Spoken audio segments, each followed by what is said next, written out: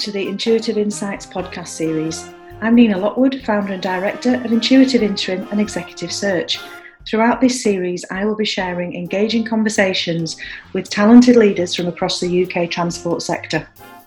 Today, I'm delighted to be joined by Jane English, People Director at Merseyrail, where she's responsible for the HR and stations teams. Jane English, People Director of Merseyrail, a very warm welcome to the Intuitive Insights podcast. It is lovely to see you, especially with the sun streaming in from the window there. Sunny day in August. How are you? Oh, Nina, thank you. I'm really well, and it is absolutely a gorgeous day today. So yes, delighted to be with you. Thank you for asking. Oh, it's my pleasure. It's absolutely my pleasure. So you and I have known each other for a while now, and we kind of have our regular updates. I'm always struck by how positive you are, despite some of the challenges that a people director faces. But what I'd love to do, Jane, rather than kind of leap in with the role that you do now, in the traditional Intuitive Insights format, I'd love us to go back right to the beginning in terms of your own career. Where did you start? Where have you been? What have you done? And how did you get into the transport industry in the first place? Why trains? Okay, so I'm going to take you back 30 years, Nina. So, well, nearly 30 years anyway, to 1993. So I'm just about to graduate from Hull University, a degree in politics and sociology. Now, let's be honest, that doesn't get you very far. So, there's not an automatic career path from taking that kind of degree. But I did the normal kind of milk rounds, and I applied. It was primarily, I have to say, to a lot of organisations, primarily around personnel. Just doing that kind of degree, I think you do have an innate interest in people, in society, and what's going on around you. So I applied to, goodness knows, I really can't remember how many organisations now. And I got one interview, and that was with British Rail. So we were still in the kind of the age of British Rail at that moment in time. So I remember being interviewed at the time by a chap called Mike McKechnie, who was the HR director on the kind of London North East line at the time. And then I got selected to go to the graduate selection day. And of the one interview that I got on the milk round, I got a job with British Rail. Wow. So I would love to say it was because of trains and interest in geography. It had absolutely nothing to do with it. It genuinely was the only interview that I got. So I started on what was then the personnel graduate training scheme. I was based in York because you still had regions. So I went to the kind of London North East region. Did my graduate placement there, and then I went into a kind of HQ role after about 12 months, which was a kind of training L&D kind of role. And I think for me, I did that for about 12, 18 months. And whilst it gave me a really good kind of understanding of that particular side of personnel as it was then, actually I knew it wasn't where my heart was, and I wanted to really go into what you would have called that kind of more nuts and bolts kind of operation HR role. Right. So I got the opportunity. It must have been about 1995, I think, 95, 96, to move to Scotland to take up, and I laugh at this, it was an assistant personnel manager. Right.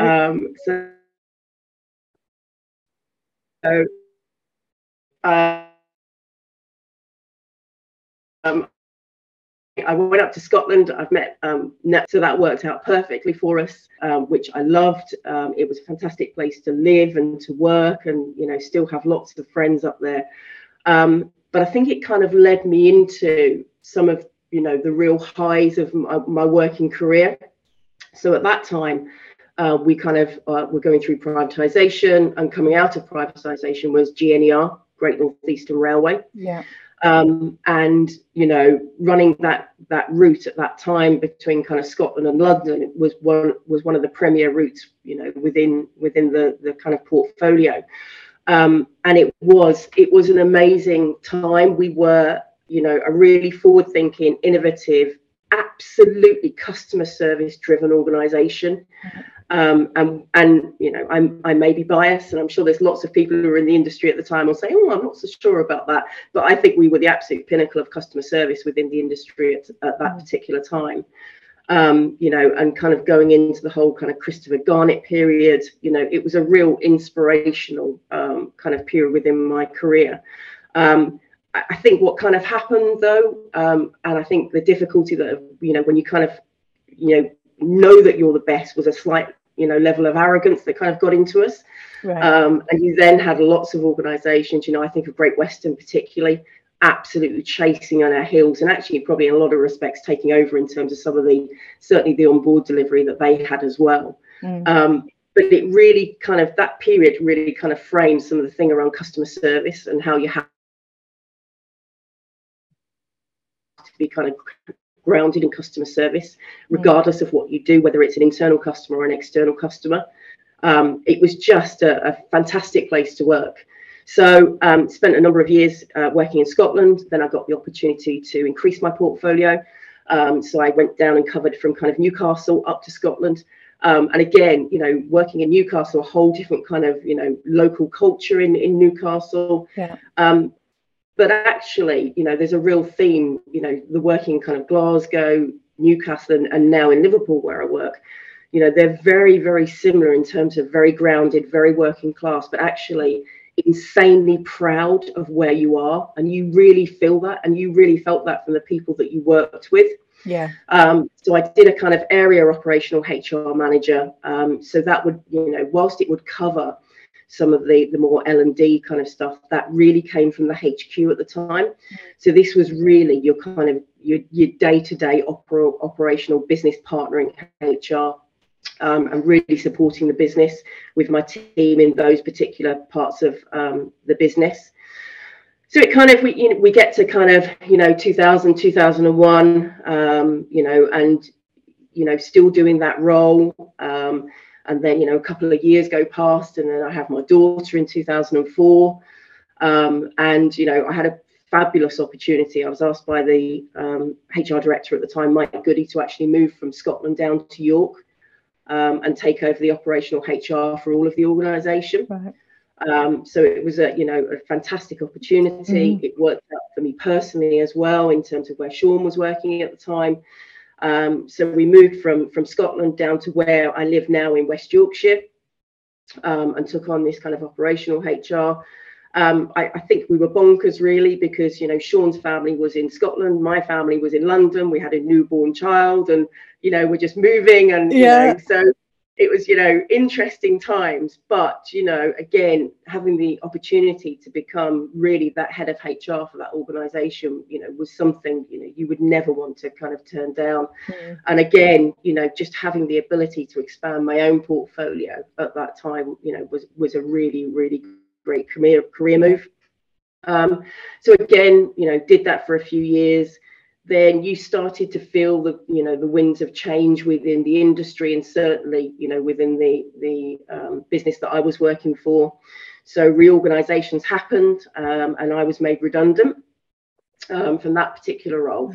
But actually, and it is all around, you know, sometimes, you know, that kind of network, finding out about roles, people contacting you. So I knew I was going to be made redundant, and was contacted by someone I used to work with in Scotland. I'm sure you'll know Malcolm Brown. Yes, absolutely. Malcolm, you know, contacted me to say, look, I know you're leaving, you know, I don't know if you know, but Northern Rail have some opportunities coming up in HR.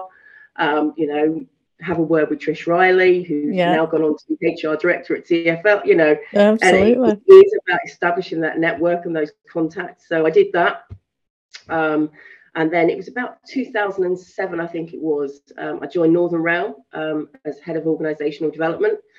It was a completely new role to Northern Rail, and it was a completely new area for me, because of course I was very much in the kind of operational HR. It was a bit rabbit in a headlight for kind of a few months. I think for everyone, if I'm honest, in terms of what is this role, what do you do, what value can you bring? But actually there was a real focus within Northern at that time around performance management. and actually raising the standards and raising the bar. So that's what myself and I had a small team who actually really kind of focused on, that kind of performance management side within Northern at that time. And then, again, one of these kind of fortuitous things, the head of employee relations was asked to go off and do some bidding work. So got the opportunity and asked whether I wanted to kind of take on the head of employee relations for Northern. Right. And it kind of in a way felt like coming home in that kind of operational kind of HR role. So took on the head of ER, ended up doing that for around 4 years. That was quite a harsh role, I have to say. Lots and lots of change at the time within Northern.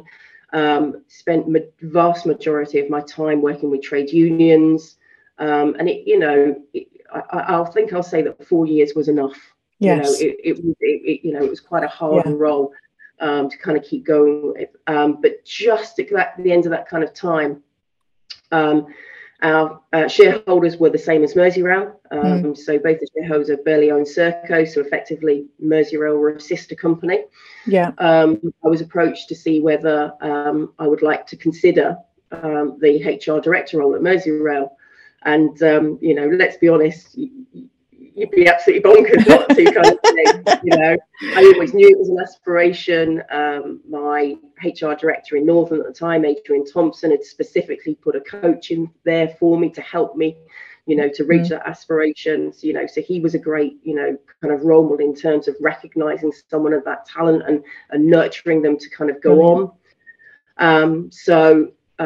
Took the opportunity, went and had a chat to the MD. I won't say it was a robust recruitment process, but went to see the MD, went to have a chat to the HR team, and got the opportunity to move over to Merseyrail. And going into it, it's an amazing place to become a first-time director. And actually, a lot of the directors within Merseyrail, quite often it is a first-time directorship, right? Because it's an amazing organisation that you can kind of get your arms around and will really nurture you. Because you don't just kind of get a badge that says director and then you suddenly know what you're doing. You have to kind of learn the craft of being a director. And it's not just about being really good at your own functional specialism. You need to learn your place at the table. You need to learn, the politics of being a director and working in that kind of environment. So going into Merseyrail was just a fantastic environment to be able to do that and have the space and the time to actually be able to do that as well, which was amazing. So I've been at Merseyrail since 2011. So primarily kind of doing HR until about 3 years ago when I kind of went from being HR director to people director. And the reason why it's not just a change of title was that I actually took on the portfolio of stations as well for Merseyrail. So it is a slightly, I suppose, unusual role within the rail industry. It's not unique. Other TOCs have had this role. But I think there was a couple of reasons why we chose to do that. First, it was recognised to give me another skill and actually to give me another challenge within my role, which I'd been in for a number of years. But also, the frontline customer service. Actually, when you look at the of how we're going to drive that kind of customer service forward, how do you do that? It's through your people. It really is through your absolutely people. And so actually having someone with that kind of people background and that kind of interest in people like that actually was quite a natural move for us at the time as well. So been doing that for about 3 years now. And then just to kind of tag on to that as well, deputy MD for Merseyrail as well. So I have two hats, but my kind of day hat is people director at Merseyrail. Brilliant. That just that trot through your career, I've really enjoyed that, Jane, because we've never done that in that kind of level of detail in our conversations. And what strikes me, there's kind of some stuff that I'd really love to pick up on, if I may. So you kind of mentioned around GNER being the pinnacle of customer service. And back at that point, I imagine, so I'm just about coming up to my 10-year anniversary in rail. So I'm still the new girl in lots of ways. But I don't think at that point that customer service was where it was at in British Railways terms. Yeah, absolutely. I have heard mention of Christopher Garnett over and over again in the same kind of legendary capacity as we hear about Chris Green. Yeah. You've obviously been inspired by Chris Garnett. What was it about his leadership style that really kind of brought that customer service to the fore? What was it he did? So I think he was always there on the front line, and he always knew and understood about those frontline roles. So, he was very much in the detail, which is a good thing and a bad thing sometimes. Yeah. But you know what? You could absolutely rely on him for his honesty, for his openness. He would absolutely get in there and get his sleeves rolled up when it was appropriate. But also he was a really personable person as well. Right. So, he would remember crew members. He would remember their names. He would remember the journey that he had with them last time. And, he just inspired that actually what he was talking about, he really believed in. Yes. Yeah. And that was that authenticity was absolutely critical. Because when, and what it means to the business, you'd absolutely believe that was right and it was correct. He was an incredibly authentic leader. And I think that was the real critical thing. And just, he genuinely cared. He genuinely cared about the business and also about its people as well. And I think he saw them as absolutely integral to each other. He didn't see them separate. And I think that's really why he inspired so many people who worked with him. Yeah, and obviously you're now bringing that into your role because of that frontline interaction. And as you've said, it's the people that deliver the service. So you, as an organisation and as a director of that organisation, it's your job to empower the people to deliver the service, isn't it? Because you can't be there on the front line doing everything yourself. So you need to be able to kind of empower and inspire that team. And I love that description. And I think that the term authentic leadership and maybe the word authentic, we're hearing more and more to the point where I'm kind of thinking, is there a danger that we're overusing it and it's becoming just one of those kind of words of the moment, like unprecedented was 2 years ago during the pandemic? But it does what it says on the tin. It's kind of being the real you. And if as a leader you're able to be the real you, then you're giving everyone else permission to be as well, aren't you? I mean, we talk about something about bringing your best self to work. And it's about, not having to feel that you've got that mask or you feel you have to bring someone different to work. Actually, we want you to bring your best self to work, and your best self is your authentic self. Yes. So that's something we talk about, it is really important to us that everyone feels that they, that they have the ability to be able to, whoever they are, to be able to bring that best self to work. Yeah, it's so important. So important. You mentioned kind of almost in passing, but I wanted to pick up on it because I know for me, sometimes people say to you, so what do you wish you'd know? What do you know now that you wish you'd known earlier in your career? And for me personally, it's the power of networking. It's the power of the people that are around you that you get to know throughout your career. And you mentioned that in the context of Trisha Riley. I think you were kind of looking at that network. How important has that been, Jane, that network as you've gone through your career? And how do you build it? How have you gone about building and nurturing it?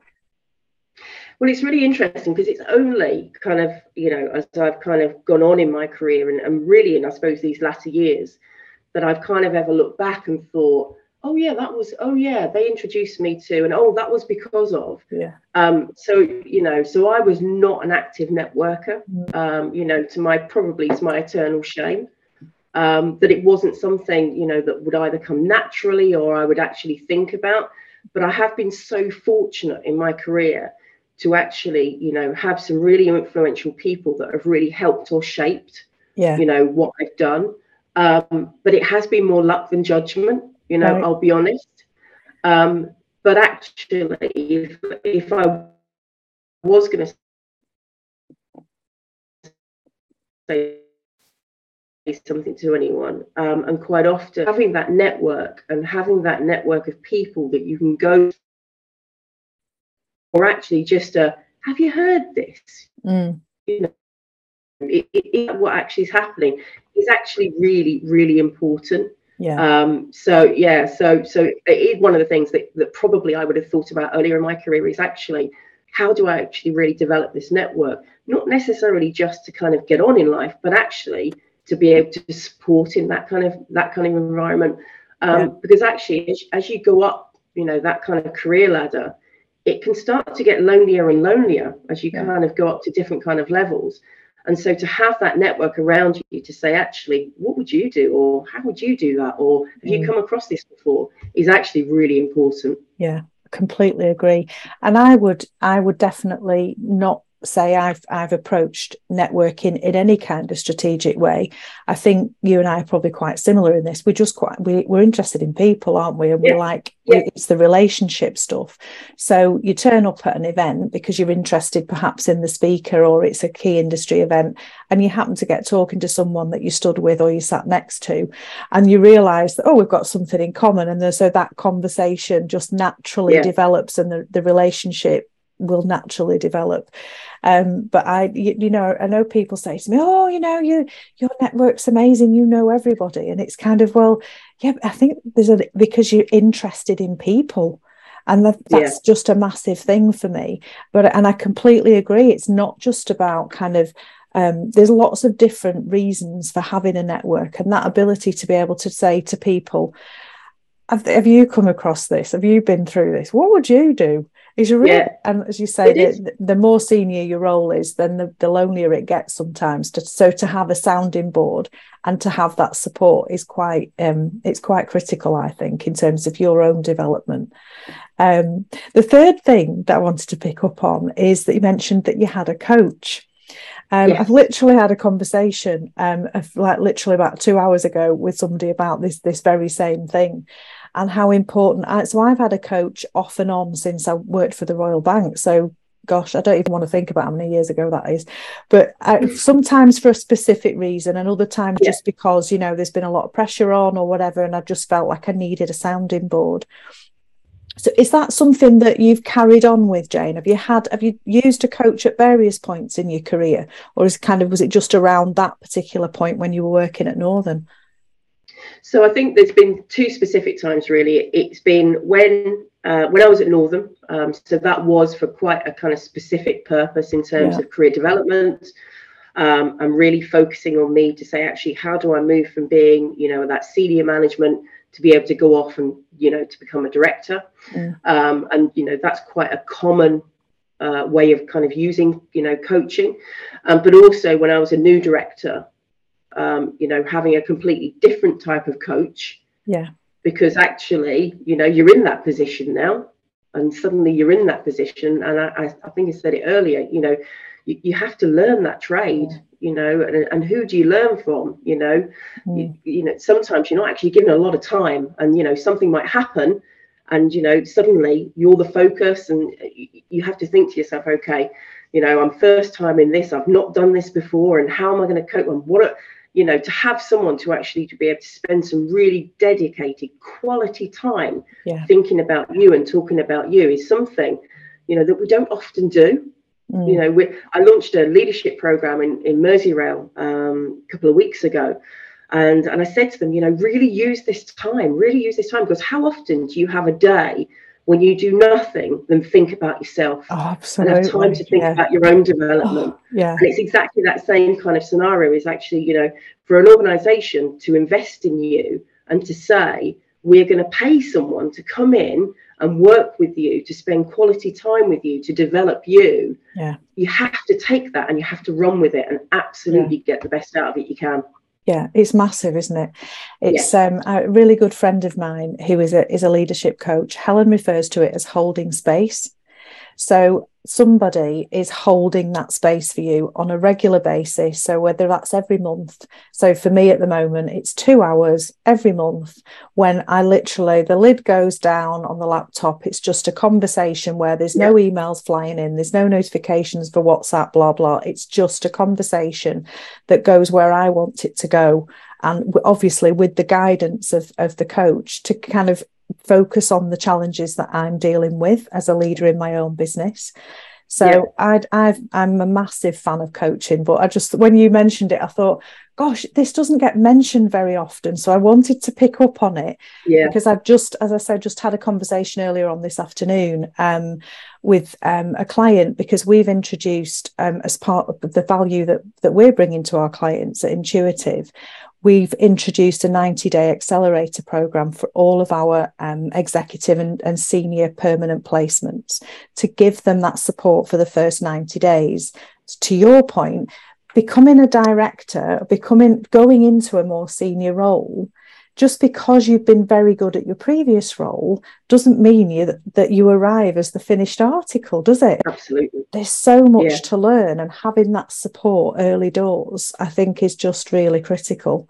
So yeah, it's taken us right off at a tangent there, but I didn't want to let it go without kind of asking you for your thoughts on it, because I think it's important that people know that leaders do have support, and they do have, they're not the finished article. There's still stuff that you're learning, even though you've gone into a really senior role.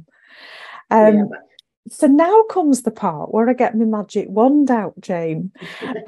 So we have, we've got our fair share of challenges in the industry at the moment as it stands. So we're recording this on the 8th of August. So we're kind of middle of summer, and all sorts going on in the industry.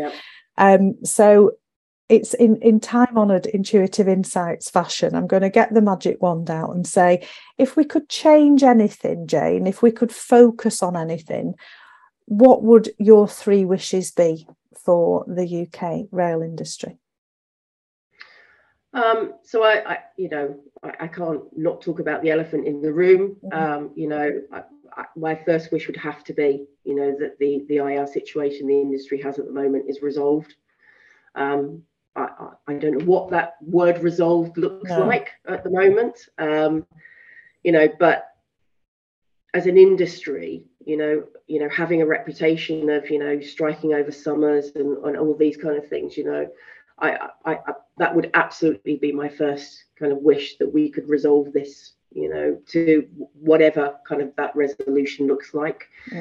I think the other thing is, I would really want the rail industry to be seen as an employer of choice for the talent in 22 and 23. Yes. And I am afraid of the reputation that IR brings around that reputation as an employer of choice, and why is it an industry that you would actually want to come and join? And I think that kind of reputation piece, how do we think about that reputation to actually really attract some of the top talent, that we have in this country. And I think the other thing is around, and this is with an eye to the future, is actually how do we work more collaboratively on enhancing the whole skill set within the industry. And some of the challenges we've got around that. I did a piece of work around kind of age profiling, our organisation. And when you look at some of the operational roles and the kind of age profile, it's quite frightening, actually, in terms of, the driver profiles and looking at that age profile. So how do we attract that younger talent? How do we nurture that younger talent to be coming into our industry? I think is probably a real challenge that we have. I think it's massive. And I'm not going to apologise for repeating it, because I know I've said it somewhere else, and it may be on another podcast that recording that I've done recently. But I took part in a webinar a few weeks ago, the Rail Skills Forum. And Neil Franklin from the National Skills Academy for Rail was doing a presentation first thing in the day. And one of the statistics, there was quite a lot of information that Neil shared, which is really valuable to the industry in terms of where we are on the skills agenda and the fact that we are facing a cliff edge in this. Yep. But to your point, in terms of bringing people in, and because we are losing them off that cliff edge because of the age profile, but the number of people in the rail industry who are aged 25 and younger has halved in the last 5 years. Yeah. So whereas it should be doubling to account for the fact that we are going to lose lots of people because they are approaching retirement age. And if we lump that together with the fact that because of the pandemic, then behaviour is changing and people are taking retirement at earlier ages because they're choosing to go and do something different. They've had that period of reflection and, you know, I want to do something else with my life and etc. We've got all of this stuff happening, but we're not attracting people in. We're not filling them in at the other end, you know, in terms of this kind of, we're going to put some in at the hopper because we're losing them all out the other end. So it really worries me as an industry what we're doing about it. Yeah, I agree. And, you know, I kind of say to myself, you know, if you're, you know, a young graduate or someone who's just been through an apprenticeship or you're leaving school or, you know, you might be on that kind of second career, you know, what is it about our industry that would make them think, oh, I'll just nip on and see what roles there are. What is it? What is that hook that we're going to have to be able to attract those people that we want to join our industry? And I'm not sure we know yet. I'm not sure we know. And I think we will have a reputation piece to make us that employer of choice. Yeah, absolutely. And there's loads of information out there in terms of what the millennial generation is looking for from an employer, and it's quite different to what you and I were looking for when we started work. Definitely. And so I think there's loads of good information there, but then making that change happen, even if we look at, you know, something like diversity and inclusion in terms of what the rail industry looks like as a whole, then what are we kind of, that pace of change needs to be better, doesn't it, across the board? So loads to do. I think your 3 wishes are absolutely spot on, and I agree with all of them. That employer of choice thing, I think at the moment what we're finding at the senior end is that there will always be pioneers. There will always be people who want to come and save the day. So we are attracting people in from different industry sectors. We're recognising that people who've been in the rail industry or actually transport, so also from bus, from aviation, have got transferable skills and want to be part of the change and transformation. But pioneers are not going to make up all of the people that we need to replace the people that are going. So we've got I think we've got a sticky situation ahead of us there. But and as people director, then you'll be right in the thick of it, Jane, won't you? Absolutely. Certainly am. Yeah, absolutely. So gosh, there's so many things that I could talk to you for hours about this stuff. But we don't have hours, so I'm going to kind of bring us up to the final part of the podcast where I ask you to share a quote with the audience, Jane, something that's kind of meaningful for you, and give us some context of why it's important. Okay, so the one thing, and my mum used to say it to me, and I say it to my daughter now, but there's lots of different reasons why, and it's don't say things for best, because sometimes best never comes. Oh yeah. And you know, we all have things in our wardrobe, and you think, oh, I'm not going to wear that. I'll save that for best. You know, yes. and that's where it kind of comes from. But actually, I think what COVID has done, more than anything, I think over the last 2 years, is sometimes you just have to lift your head up, and you actually have to look around you and appreciate what you have here and now. Yeah. And I don't think sometimes we do that. You know, and COVID, certainly for me, has made me kind of think to myself, my goodness me, you know, I'm very blessed, you know, and, you know, this is my best kind of thing. Yes. And I should actually, and, you know, and I should really appreciate everything that is around me. Lift your head up, you know, and actually look for the positive that you actually have today. Yeah. So for me, that, you know, and I can hear my mum saying it to me, and I say it to my daughter all the time, in terms of, you know, you need to realize what you've got here and now. Yeah. And sometimes we just don't lift our heads up and appreciate that. Yeah, no, I think that's you don't we've all got things that we save for a special occasion. But as you said, like, the special occasion is now, it's today, it's being in the moment. And I remember coming across something on social media ages and ages ago about somebody finding a scented candle that they'd bought, and they didn't want to burn it because it would, like, then it wouldn't last, it would have gone. And it's like, well, but that's the point of a scented candle, is that you burn it. Absolutely. I'm the same. It's white shirts with me. I buy a white shirt and then I think, oh no, I can't wear it because I might get it dirty. You might spill something. Absolutely. What's the point of buying a new white shirt then? Yeah. So exactly. I love that. Thank you for sharing that with us, because that's actually resonated with me really strongly as well. So Jane English, People Director at Merseyrail, I've thoroughly enjoyed our conversation. Thank you so much for taking the time to join us. And I know that our audience are going to enjoy it as well. So thank you very much indeed. Oh, thank you, Nina. It's been delightful to talk to you as always. My thanks to Jane for sharing her thoughts and her insights. Gosh, so much to do, especially around the people agenda. I hope you enjoyed the conversation, and please do join us for the next episode of Intuitive Insights, which will be with you in a few weeks' time.